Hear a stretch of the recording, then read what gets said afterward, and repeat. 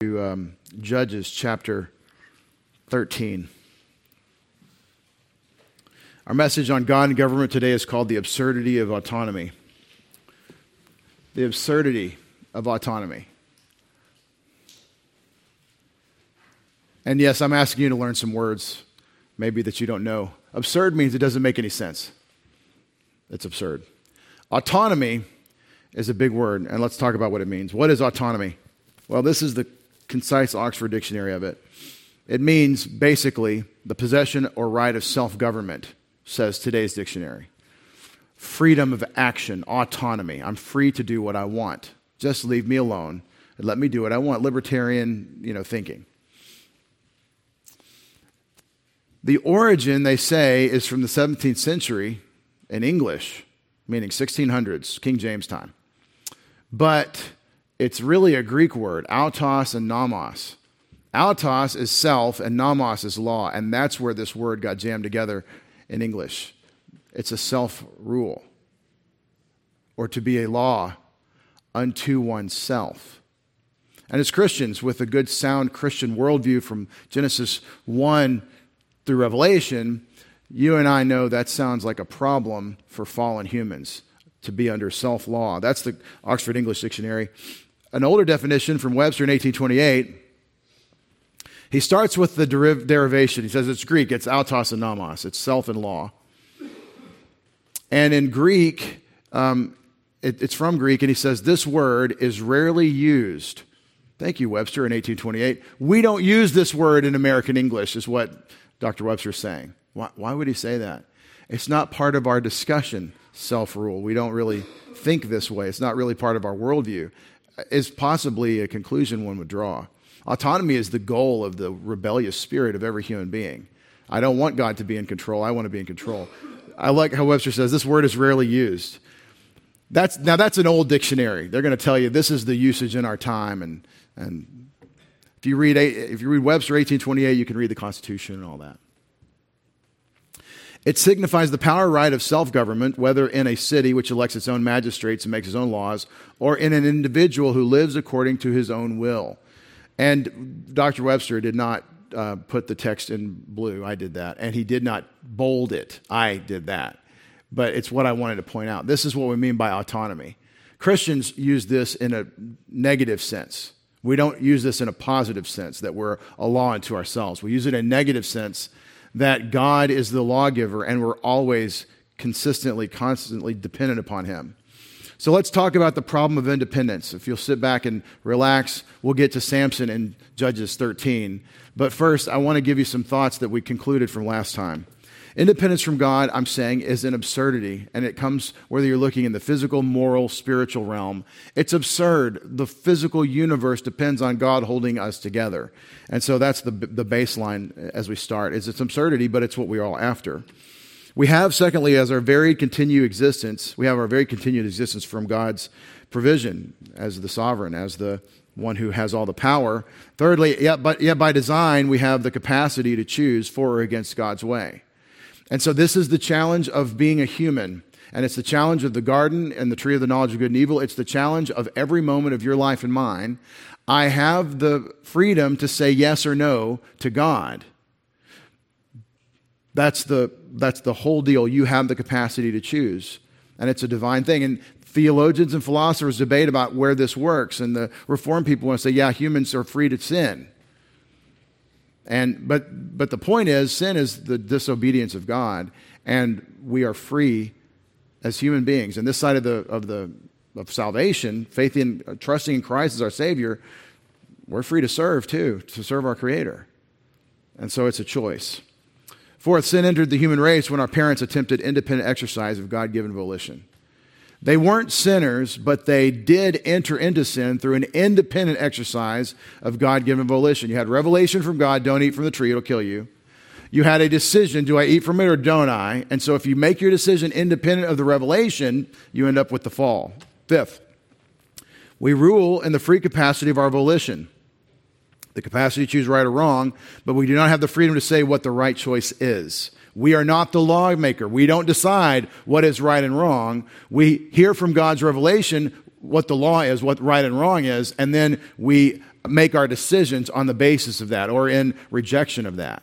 You can never separate human function and in God's design from God's revelation.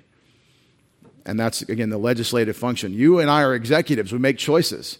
The question is, are we enforcing the law, as it were? Are we doing the executive function of this is what God said, so now this is the choice that I make on that basis? Recently speaking with someone about interaction with police officers. The police are law enforcement, not lawmakers. They're law enforcement officers. So they're supposed to know what?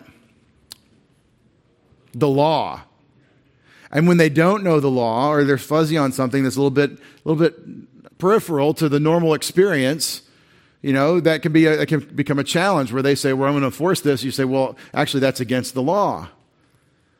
And they say, well, I don't know it that way. I'm not sure. And then they call the higher guy and say, this is what this guy's saying about the law. And then someone checks and says, yeah, that was, you were sick that day in class or whatever. That is the law. And then they have to enforce it. They're constrained. They're supposed to be constrained by their oath to enforce the law, which really puts the power in whom? In whom? It's in the lawmaker. It's in the people legislating. Oh, Connecticut. Okay. Seventh, man in his delusion, that's from sin, attempts to craft his own morality, his own moral obligations. We try to say, this is what I think is right. And we do it in sin apart from God's revelation when God says, everybody look at me, this is what is right. God says. And that is really important for you to master, that God says what's right, and then you have to choose for or against what he said. That's the only way human beings operate. We all do it. We are all under obligation from God for his revelation, from creation, from the coming of Christ, from the revelation of God through the proclamation of the gospel by the church in our day. Every human being is under obligation under one of these aspects of increasing revelation. And so every one of us is making choices where God has said, and we're either saying yes with what he said or no. And you can say, wait a second, no. So-and-so out in the bush doesn't have revelation. No, they have revelation from creation in Genesis 1. They do have revelation, but they're rejecting the rest of it. Okay. And so they're making their moral choices separate from God's revelation on the specifics of that moral choice in ignorance. But there's a prior rejection of revelation. And that's the thing. Everybody in the world, in human history, we're all of us making our choices. Kids in school, people at work, everybody in every aspect of life, you're making rulership decisions over what's been entrusted to you, even if it's just your sneakers. You're making decisions. And the question is, are you making the decisions in accord with what God has said? But God, number 8, is the creator, owner, sovereign. He has established the moral framework as a reflection of his inherent nature. And this is why he's the only one who can say, it's right because I say so. He's the only one who can say moral righteousness is a product of my declaration because it's coming out of his moral, personal excellence of character and his own integrity and his own righteousness. That's so important to get. We are not inherently righteous. We're righteous by derivation of our connection to him.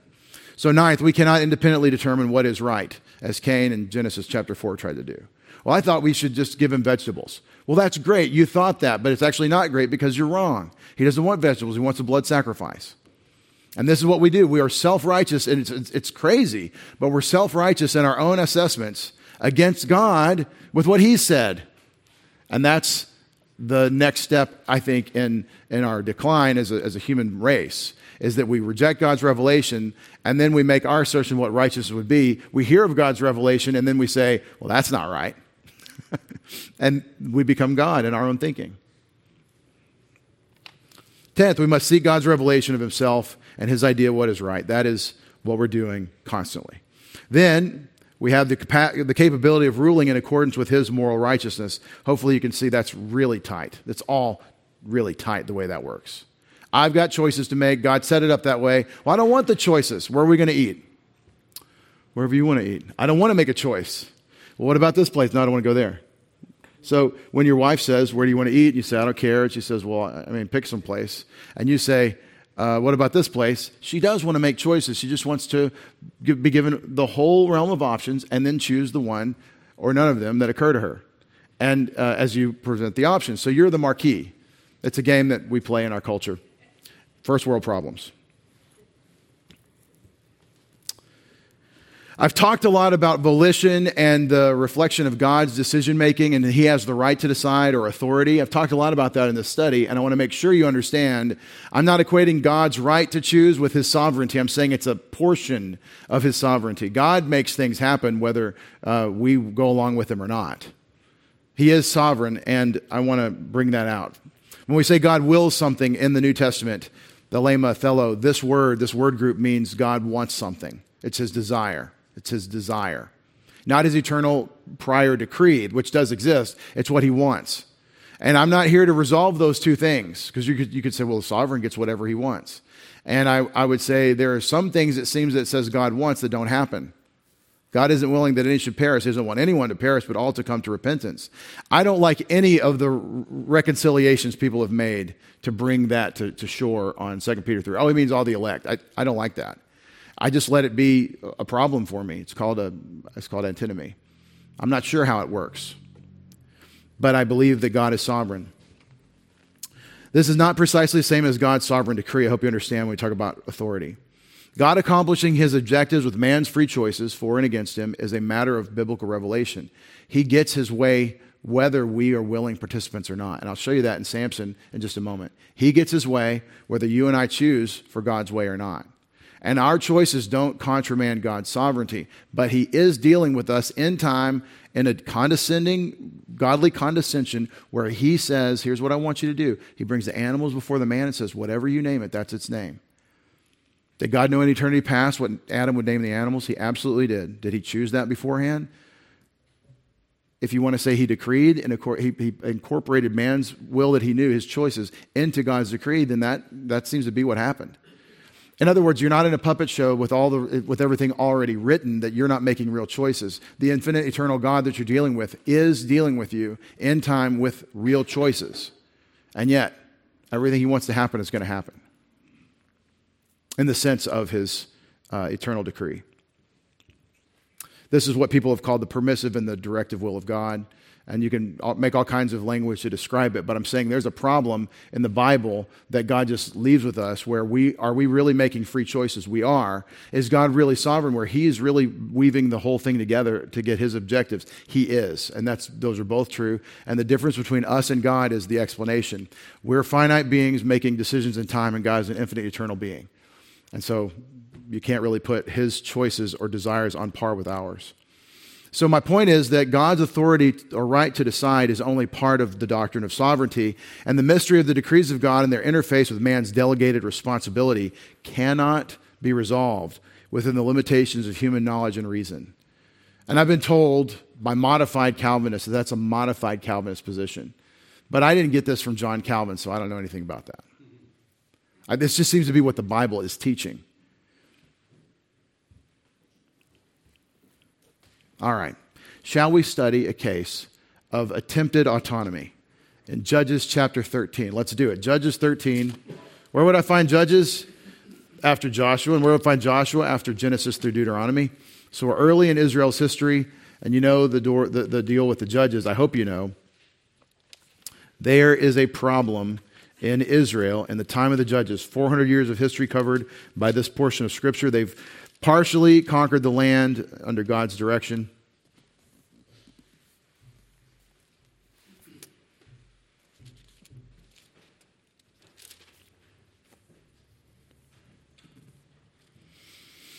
And the theme of the book of Judges is that everyone did whatever was right in his own eyes. It's national autonomy.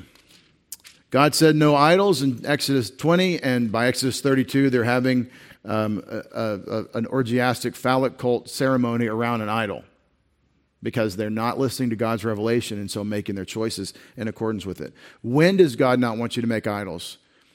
Well, up to 40 days from now, for sure. But after the 40th day, Moses has been gone for a long time. We pretty much got to make idols now. No, he never wants you to make idols. It's always the wrong choice. All right.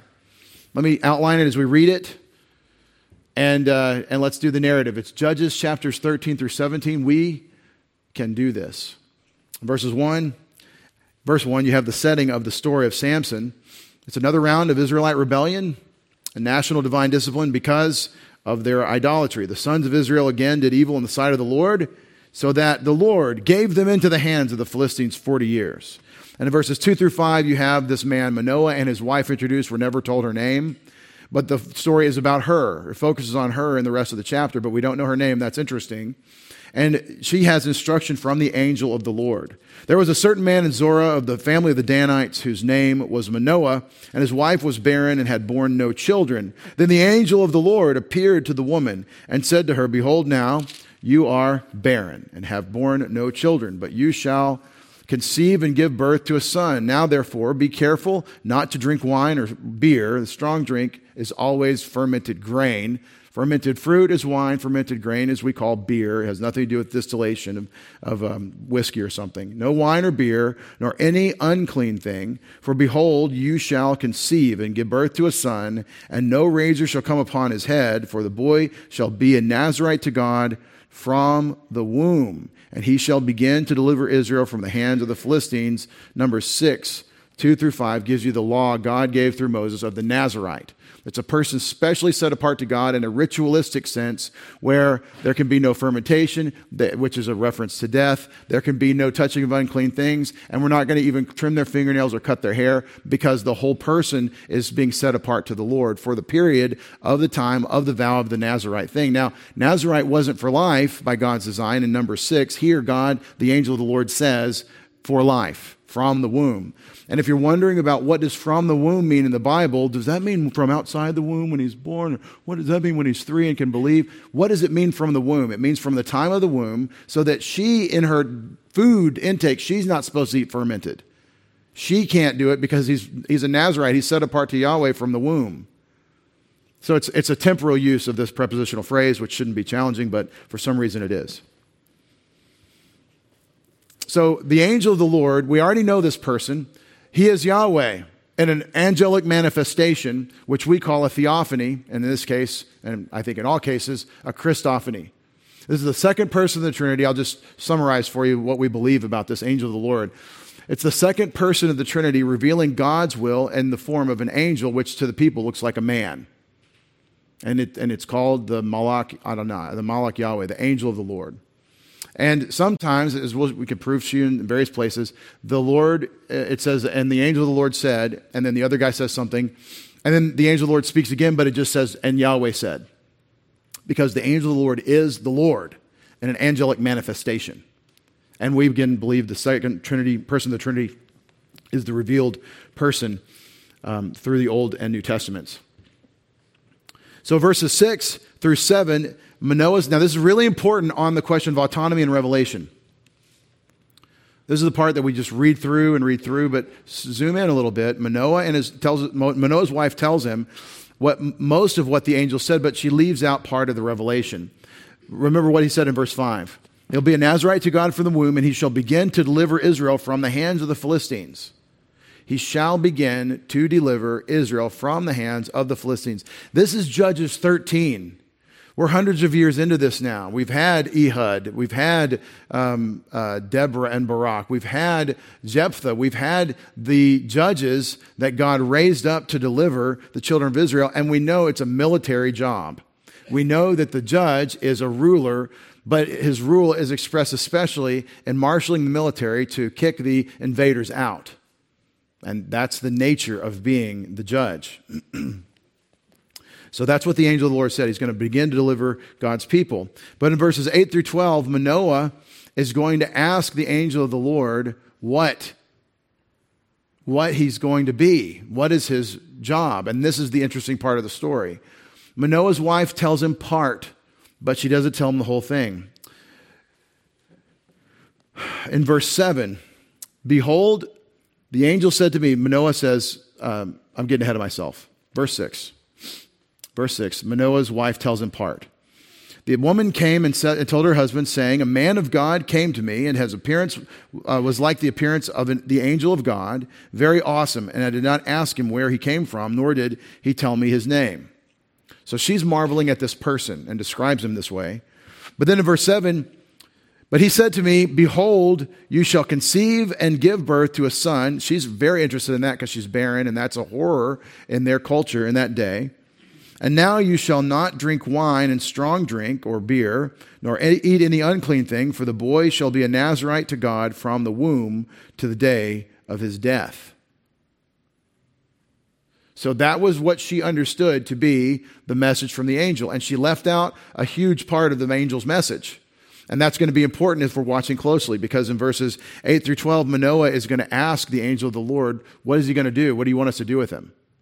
And the angel of the Lord says, listen to your wife. Then Manoah entreated Yahweh and said, oh Lord, oh boss, oh master, oh Adonai, please let the man of God whom you have sent come to us again, that he may teach us what to do for the boy who is to be born. We need more revelation on what to do with this stewardship you've given us.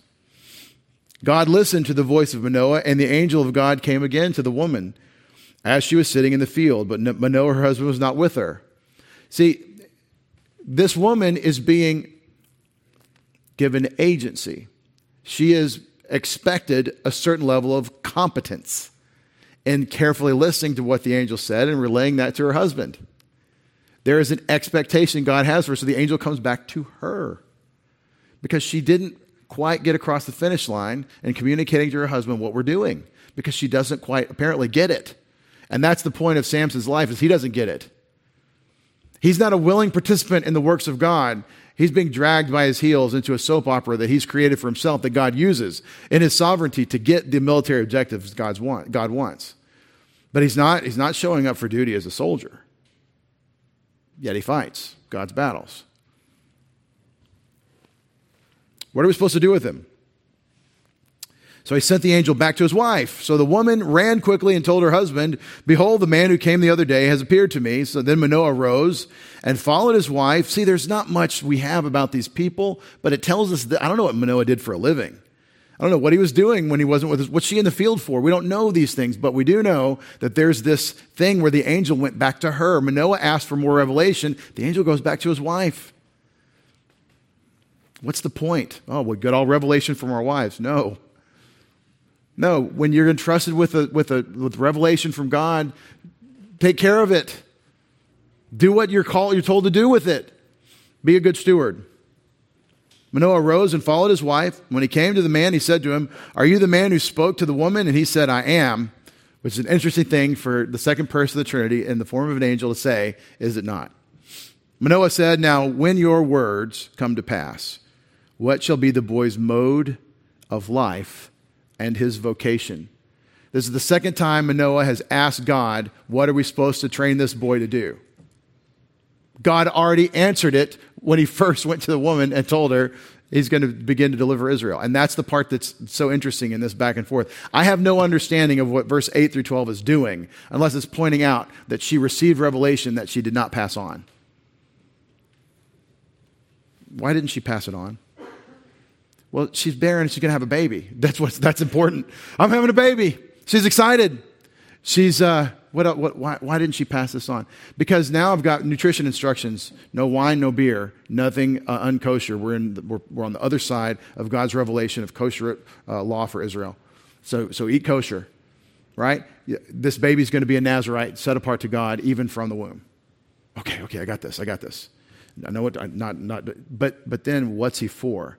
He's going to be the judge. He's going to be Ehud. He's going to be Barak. He's going to be Jephthah. He's going to be this judge that's going to save Israel from the Philistines.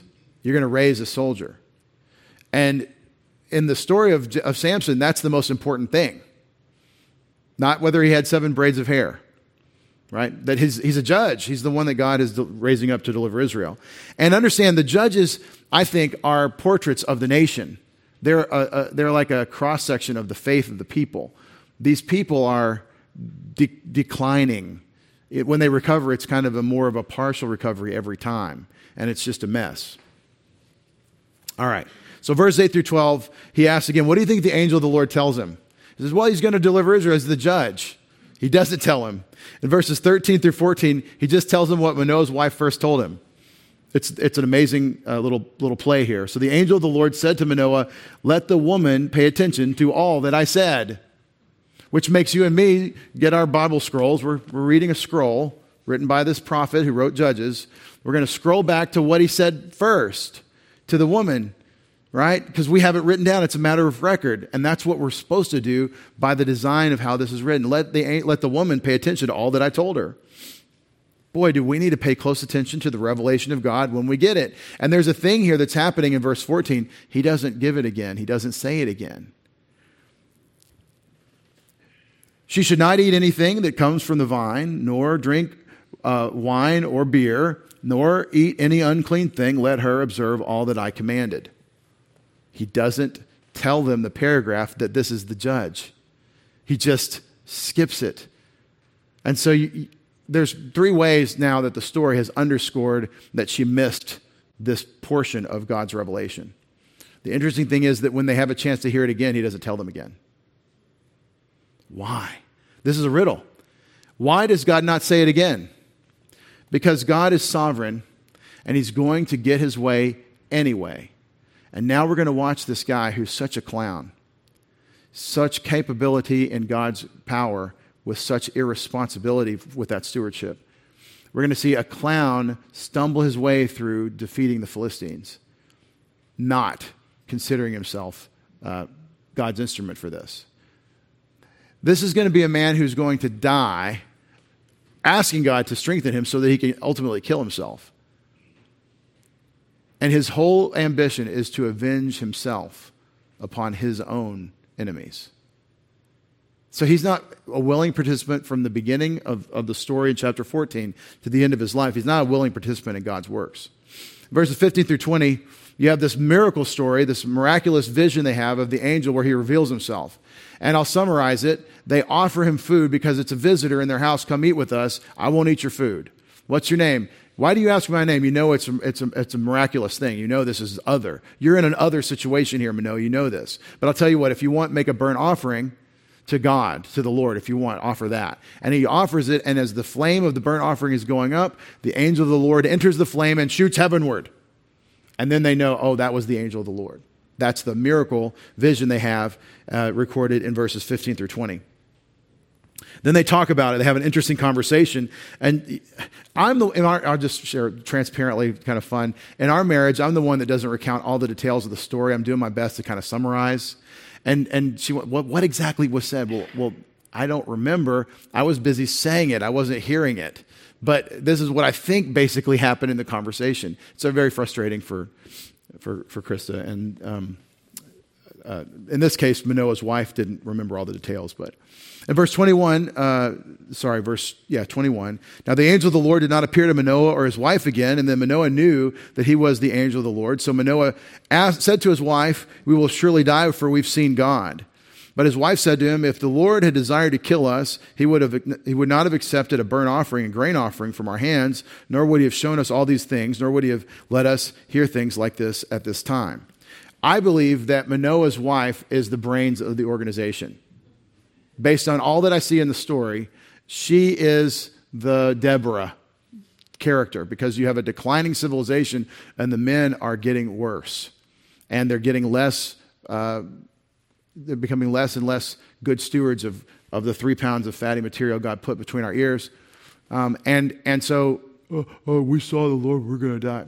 Think about it. Think, Manoah. If he wanted to kill, no, she is not being disrespectful, but this is a tough thing.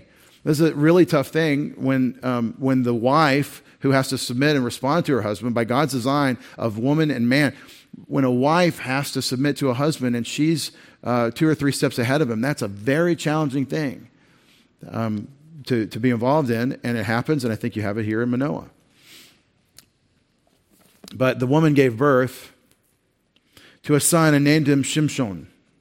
And the child grew up, that's Samson, and the child grew up, and the Lord blessed him, and the Spirit of the Lord began to stir him in Mahaneh-dan between Zor and Eshtaol. All right, so he's born. She names him something that looks like the son, Shimshon, and there's a Beth Shemesh down the street, and there's a son cult, perhaps, but I don't think that's what it refers to, and there's a lot of challenge about this, but perhaps in the Song of Deborah, there's a reference to the Lord and the strength of the Lord as the sun. All right. The name of Samson is a challenge to me.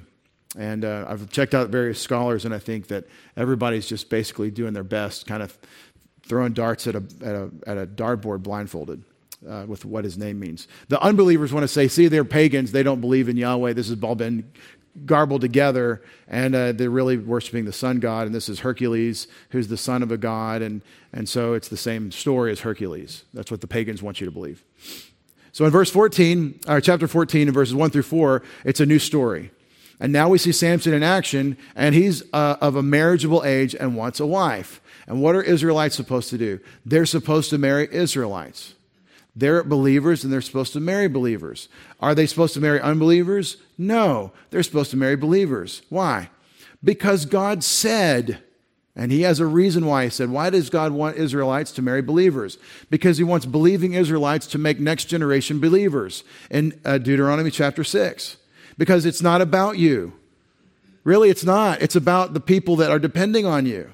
And the people depending on you are your progeny. And nobody is more dependent on their parents, on anybody, than children on their parents. And we think of sex, for example, as something that is for me. It's a thing that God gave us to enjoy, and it is, and it's a blessing of marriage. But it's not just that, is it? It's the next generation. It's how people are made. And it's not just, well, we're kids and we just want to have fun. It's that this is life and death. And it's vital that we not mess with this because it's a blessing from God only in one particular channel, in the sacred bond of marriage, God's institution. And that would be self-government in the realm of sex. But Samson is not thinking this way. He's thinking about what Samson likes. And so Samson chooses a wife, and this is one of the great moments in life where you see what a person's character is like. I don't care what God's word says. I care about how I feel. And that's the hormonal decision-making of Samson. Samson went down to Timnah and saw a woman in Timnah, one of the daughters of the Philistines. So he came back and told his father and mother, I saw a woman in Timnah, one of the daughters of the Philistines. Now therefore get her for me as a wife.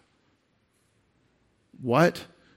No, Samson, that's not who we marry. Nope, you go get her for me as a wife. You have to have your parents involved. The parents have to set this up. That's even in that culture, even dealing with the Philistines and the Israelites.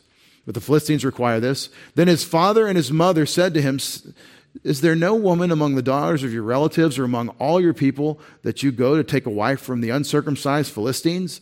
Now, when it said Philistine in verse 3 or 2, I might have said, whoa, that's not kosher. There's a problem. Hey, Nazarite, everything you do is supposed to be set apart to God. You can't take a wife of the Philistines because you're supposed to only be committed wholly to Yahweh. And he said only Israelite wives. And so they say, can't you marry an Israelite girl? They make an issue. The writer is going right there.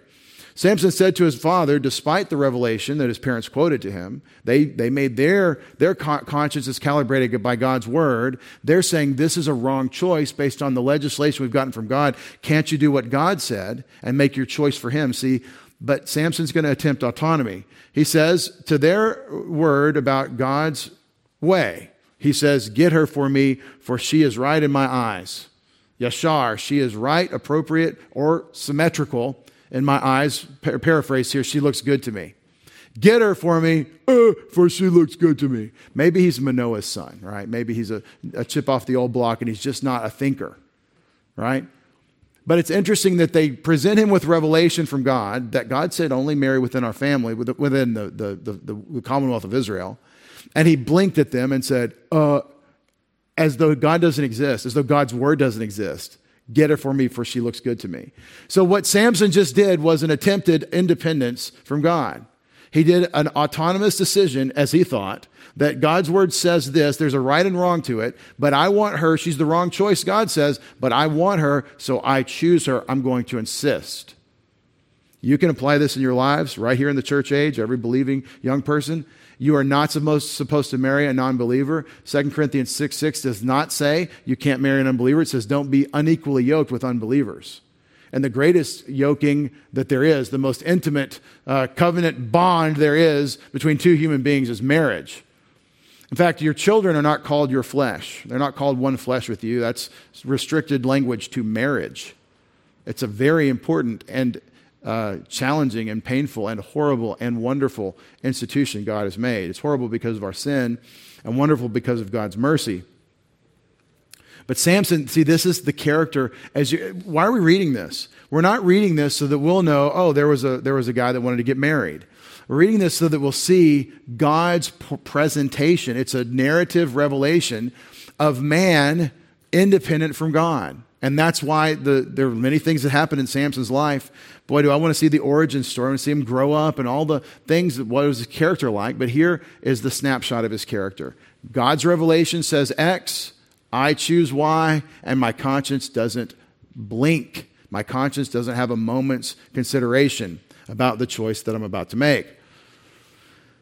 Samson said to his father, "Get her for me, for she is right in my eyes. She looks good to me." However, his father and mother did not know that it was of the Lord. What? This was of the Lord, for he was seeking occasion against the Philistines. So, what? This is of God? He's going to marry this woman outside of the instructions of the Mosaic law? No. The sin that Samson is going to engage in is not what God wants for Samson. But the consequences that God's going to use that sin to bring about, which will be the destruction of the Philistines, is God's objective. And this is sovereignty versus God's authoritative right to make decisions where he tells us what right is, and then we need to submit ourselves to that decision. See, sovereignty is going to have its way, and that's part of the story. God is going to make Samson the destroyer of the Philistines, whether Samson does it in an organized way or in the middle of a soap opera, which is what he opts for. In verses 5 through 9, you have the lion, the woman, and the honey. And it starts with a lion and it ends with a lion.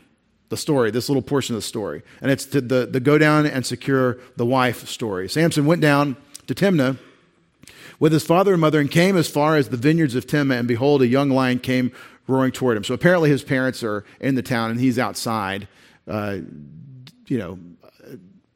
finding lions. His parents don't know about it. The Spirit of the Lord came upon him mightily, and this word salach, to come upon mightily, to break, it can mean to break or to break into, and it means that it's right in line. God is sovereign, and he's going to get hold of Samson. Samson's not a willing participant in the things of God. He doesn't care about God's revelation, but God is going to use him, so he gives him this influx of power by the Holy Spirit. And so this is a very different thing than what we're doing with the Spirit today. Willing participants in the plan of God, carrying out God's word in our faith as we walk by the Spirit. The Spirit broke upon him mightily so that he tore him as a man tears a young goat, though he had nothing in his hand. So he kills this lion with his bare hands like it's nothing. But he did not tell his father or mother what he had done. So he went down and talked to the woman, and she looked good to Samson. Did everybody notice that the woman in Philistia looked good to Samson? Because we're told now that twice, that it's about what Samson feels like. He sees her, he likes what he sees, that's good enough. What a shallow person. When he returned later to take her, he turned aside to look at the carcass of the lion, and behold, a swarm of bees and honey were in the body of the lion. Let me ask you, is such a swarm of bees and what they produce in that dead carcass kosher in any way? Right? This is going to be a problem. So he scraped the honey into his hands and went on, eating as he went. Now this is, in their culture in that day, to find honey just for the taking, that's a case of Snicker bars or something. Like, yeah, I'll have one. So of course you'd want the honey. It's great, but it's one of God's greatest blessings. It's the one thing we know of food that won't rot. 3,000-year-old honey, they say, is still edible. I know. I wouldn't go for it. Unless there's no stickers around or something. When he came to his father and mother, he gave some to them, and they ate it. So he's the opposite of kosher in the sense of he's not going to eat something only the clean, and he's going to hand the unclean to his family. But he did not tell them that he had scraped the honey out of the body of the lion. Why does the scriptures say he didn't tell them that it says it? Because the point is that they wouldn't have eaten it because they're saying that's not something we Israelites are supposed to eat. That's unclean. It's been cultivated in a dead body. And that's ritual separation from death and sin that God has established for Israel. And then in 10 through 14, you have this, the soap opera commences. Okay, well, we've already kind of started it. He looks at her. She looks at him. She looks good to him. He flexes, right? Is the beach that way? Whatever. He says, honey, my dad's going to ask for your hand in marriage. And she says, oh, what a great idea, whatever. And so we're off to the races. And now we're going to have the wedding feast in 10 through 14. His father went down to the woman, and Samson made a feast there, for the young men customarily did this. And when they saw him, they brought 30 companions to be with him. Then Samson said to them, let me now propound a riddle to you. See, they're going to have entertainment at the party, and so they'll use their brain. And this is interesting. Samson is a thinker. So far, not so much, but now he's thinking because he wants to be entertaining. So we'll use our brain for that. If you will indeed tell it to me within 7 days of the feast, so the feast lasts 7 days, find out, then I will give you 30 linen wraps and 30 changes of clothes. So that's a lot of money. That's expensive. These people don't have changes of clothes. They have one thing they wear, and then they wash, and then they maybe wear something that's sparse, and then they put the one thing on after it's dry. This is very expensive because there's 30 companions, so 30 changes of clothes. But if you're unable to tell me, then you shall give me 30 linen wraps and 30 changes of clothes. And they said to him, propound your riddle that we may hear it. Now, this is the one place that I can be sure of in the Bible to preach against gambling because it doesn't turn out well for Samson's wife. Don't gamble in this passage. And the scriptures on the topic are interesting, but I would say that this doesn't end so well for him. But the stakes are very high. We're talking thousands of dollars in today's money. Thousands and thousands of dollars is on the table for this riddle. So if you can guess my riddle, then you get the money. If I guess if you don't, if I win, then you give me the money. And they play. So now what has to happen? Well, like with elections in the United States, you're not winning. You're not trying if you're not cheating. They've got to find a way to get the inside track because whatever happens, they can't lose. They're going to have to pay him these thousands of dollars. And he doesn't want to lose because he thinks he's got a solid riddle. So in verses 15 through 20, you see the marriage, which has already been consummated. There is the feast, how it is dissolved.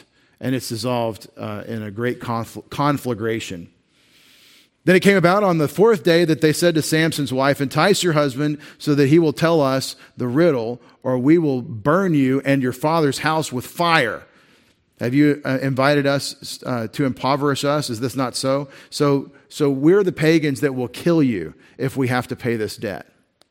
Samson's wife wept before him and said, you only hate me and you do not love me. You have propounded a riddle to the sons of my people and have not said it to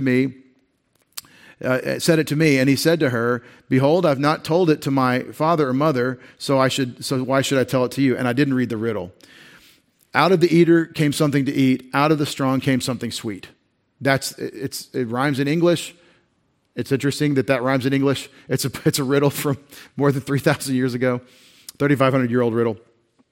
So Samson is talking about the lion that the honey grew into. The bees built the honeycomb in. So she weeps because he doesn't tell her the riddle. And then in verse 17, however, she wept before him 7 days while their feast lasted. On the seventh day, he told her because she pressed him so hard. She then told the riddle to the sons of her people. So the men of the city said to him on the seventh day before the sun went down, what is sweeter than honey and what is stronger than a lion? This is Rumpelstiltskin, by the way, right? Give me the riddle, let me find it out, and then we win at the end. And the person that asked the riddle loses. What is the sweeter than honey and what is stronger than a lion? And he said to them, if you had not plowed with my heifer, you would not have found out my riddle. So I know where you got it because I only told one person. And so there's no way you would have guessed this. Who's going to guess a honeycomb growing or being grown in the carcass of a dead lion? It's the craziest thing I've ever heard of, right? Then the Spirit of the Lord came upon Samson mightily, and he went down to Ashkelon, one of the cities of the Philistines, and killed 30 people, 30 Philistines, and took their spoil and gave the changes of clothes to those who told the riddle. So, okay, I'll get you 30 clothes. We'll take care of it. Now, there's holes in it now. There's holes in the garments from whatever spears or things. They're all red and splattered with blood and brains or whatever, but As Samson's anger burned, he went up to his father's house. So Samson's angry now because of what his wife did. And he's been embarrassed, and he's been betrayed by his wife. And then this is the dissolution of the marriage. Samson's wife was given to his companion who had been his friend. So one of the Philistine boys is now her husband. That's an interesting culture and a horrible wedding feast season. In chapter 15, we ask the question in verses 1 through 8, who burns what? And that's the theme, is fire. What did the Philistine boys say they would do to her? They would burn her. They're already threatening to kill her. You know, Samson's wife, it's tragic. He thought she looked good. God said, don't marry her. He gets her burned alive in her father's house. And nobody thinks about this in the Philistine story of Samson because they're the bad guys. But this woman and her family are consumed by fire by the Philistines because of Samson's actions. This is why I call it the soap opera. After a while, in the time of wheat harvest, Samson visited his wife with a young goat and said, I will go in to my wife in her room. But her father did not let him enter. So he's got this idea. He's got this whole thing cooked up. He's going to go sneak in. It's his wife. He hasn't been back for a while. It's been a season. So he comes in. He's going to go, win her over. He brought her dinner.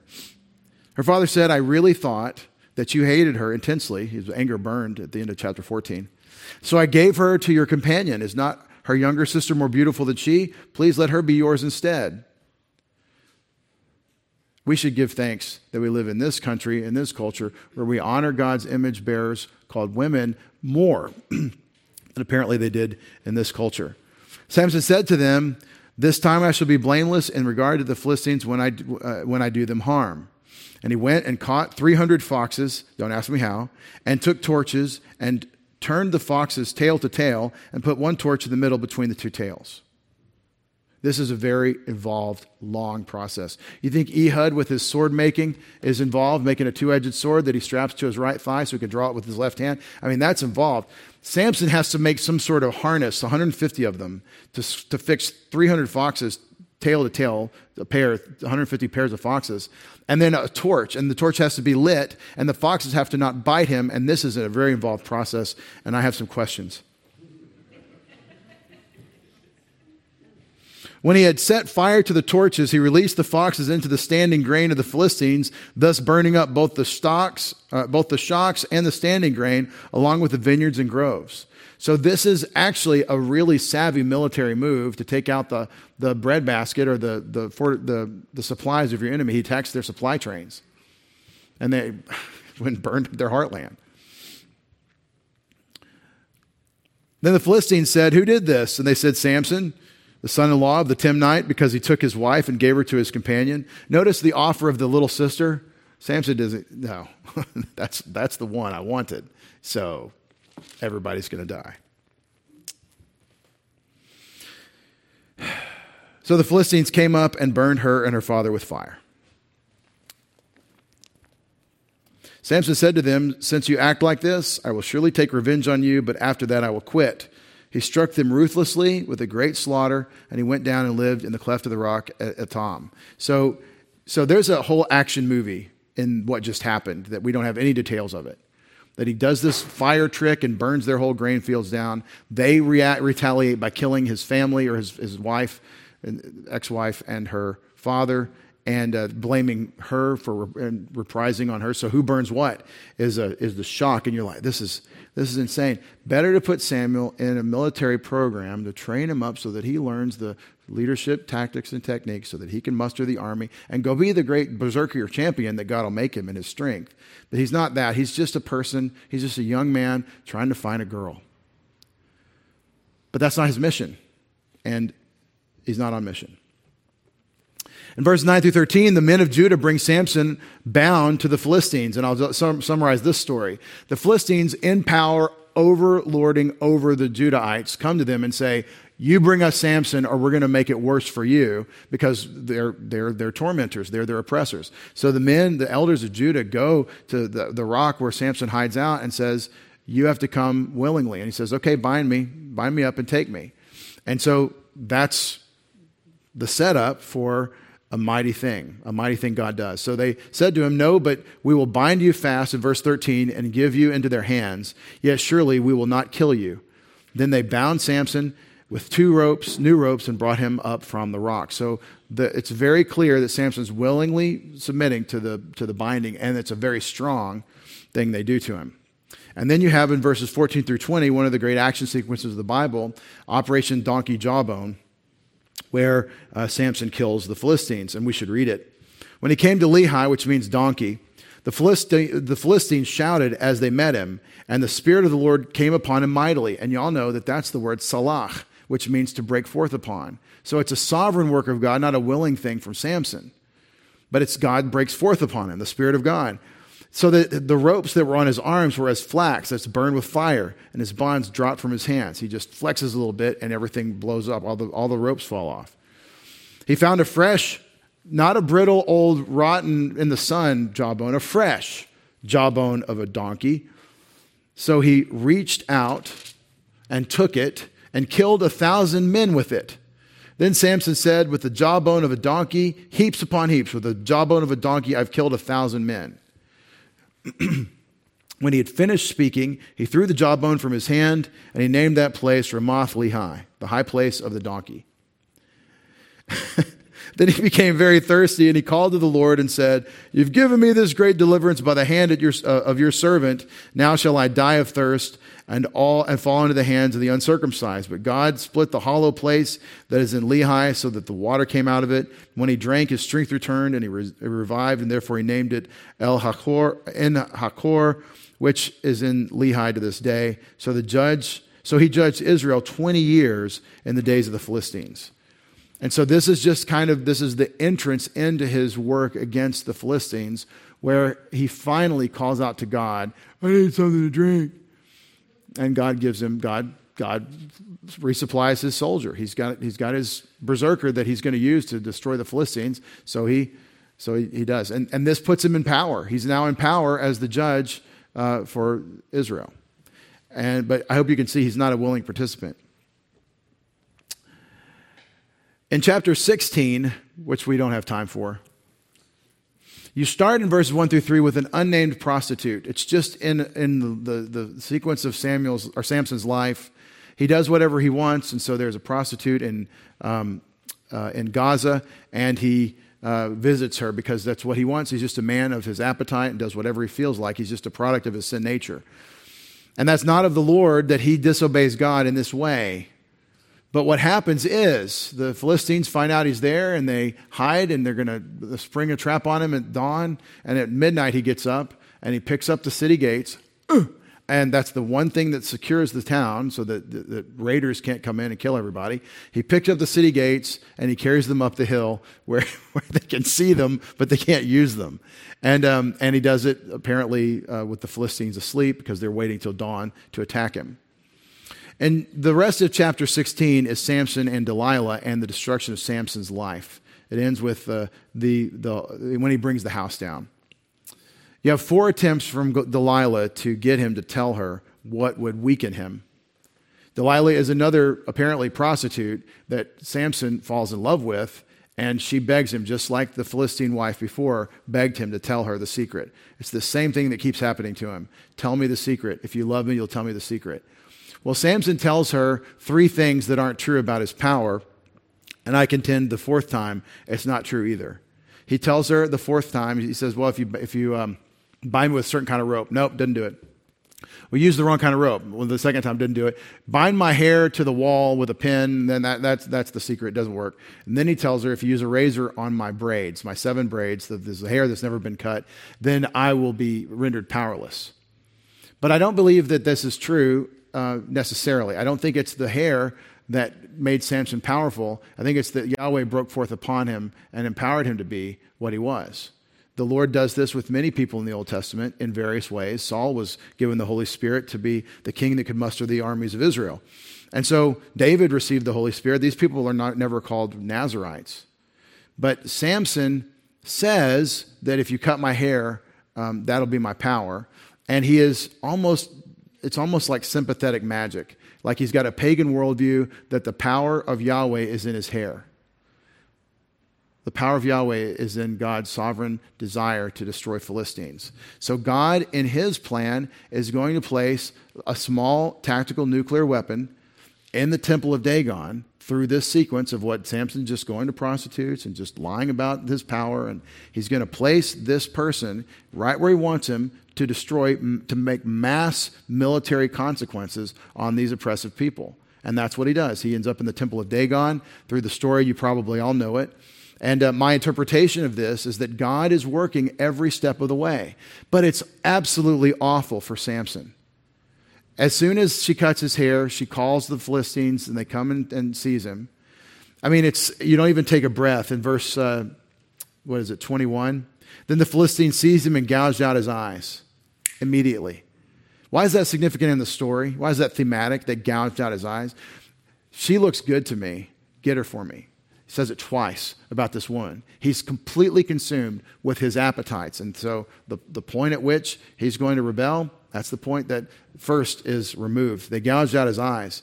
They brought him down to Gaza and bound him with bronze chains, and he was a grinder in the prison. And they bring him out to make fun of him. And they put him right by the pillars that are holding the foundation up of the entire temple of Dagon. There's 3,000 Philistines there. And then it's significant. You got to hear what Samson says.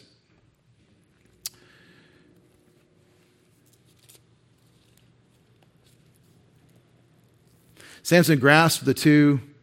Verse 28 of chapter 16. Samson called to the Lord and said, O Lord God, please remember me and please strengthen me just this time, O God, that I may at once be avenged of the Philistines for my 2 eyes.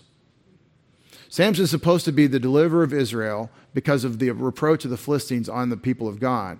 But it doesn't work. He doesn't participate with God that way. So now he needs to have vengeance for his eyes. But God's going to get his way through Samson's exercise of his strength. Samson grasped the 2 pillars, the 2 middle pillars on which the house rested, and braced himself against them, the one with his right and the other with his left. Samson said, let me die with the Philistines. So what a ridiculous, tragic end for someone that should have been the great general that was honored for generations. He bent with all his might so that the house fell on the lords and all the people who were in it. So the dead whom he killed at his death were more than those whom he killed in his life. And you couldn't see a more clear picture, I think, than God having his way despite man disregarding revelation and just doing whatever occurs to him. Even in his prayers, let me die with the Philistines. What's the moral? The moral to the Samson story is that God will use us for his purposes one way or another. That's how it is. You want it the one way, not the other.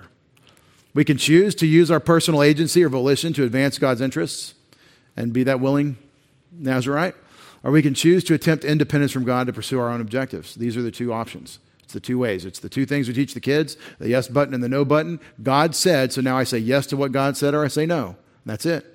And that's the entirety of the Bible and our relationship to it. Trust and obey. We take what God said on faith. We say yes at that point, and then we obey it. We act on that faith in a positive volition and a yes to what God said. The outcome for God's interest regarding the Philistines and the children of Israel will be the same either way. He's going to take out the Philistines. God's going to use Samson to take out the Philistines. It's just, is he willingly doing it? Is he part of God's work? Or is he pursuing his own little petty thing? And that makes Samson such a tragic character. He's a proverb. He's a fool. And he's someone that we're all supposed to look at and say, I don't want to be like that. And what's the comparison to you? You have the Holy Spirit. You have God's power to do what God wants you to do. You have a spiritual gift. You have the Word of God, the revelation of God, which makes all of that work. And so don't waste it. The outcome for Samson and us will depend on our willingness to participate in God's plan, God's way.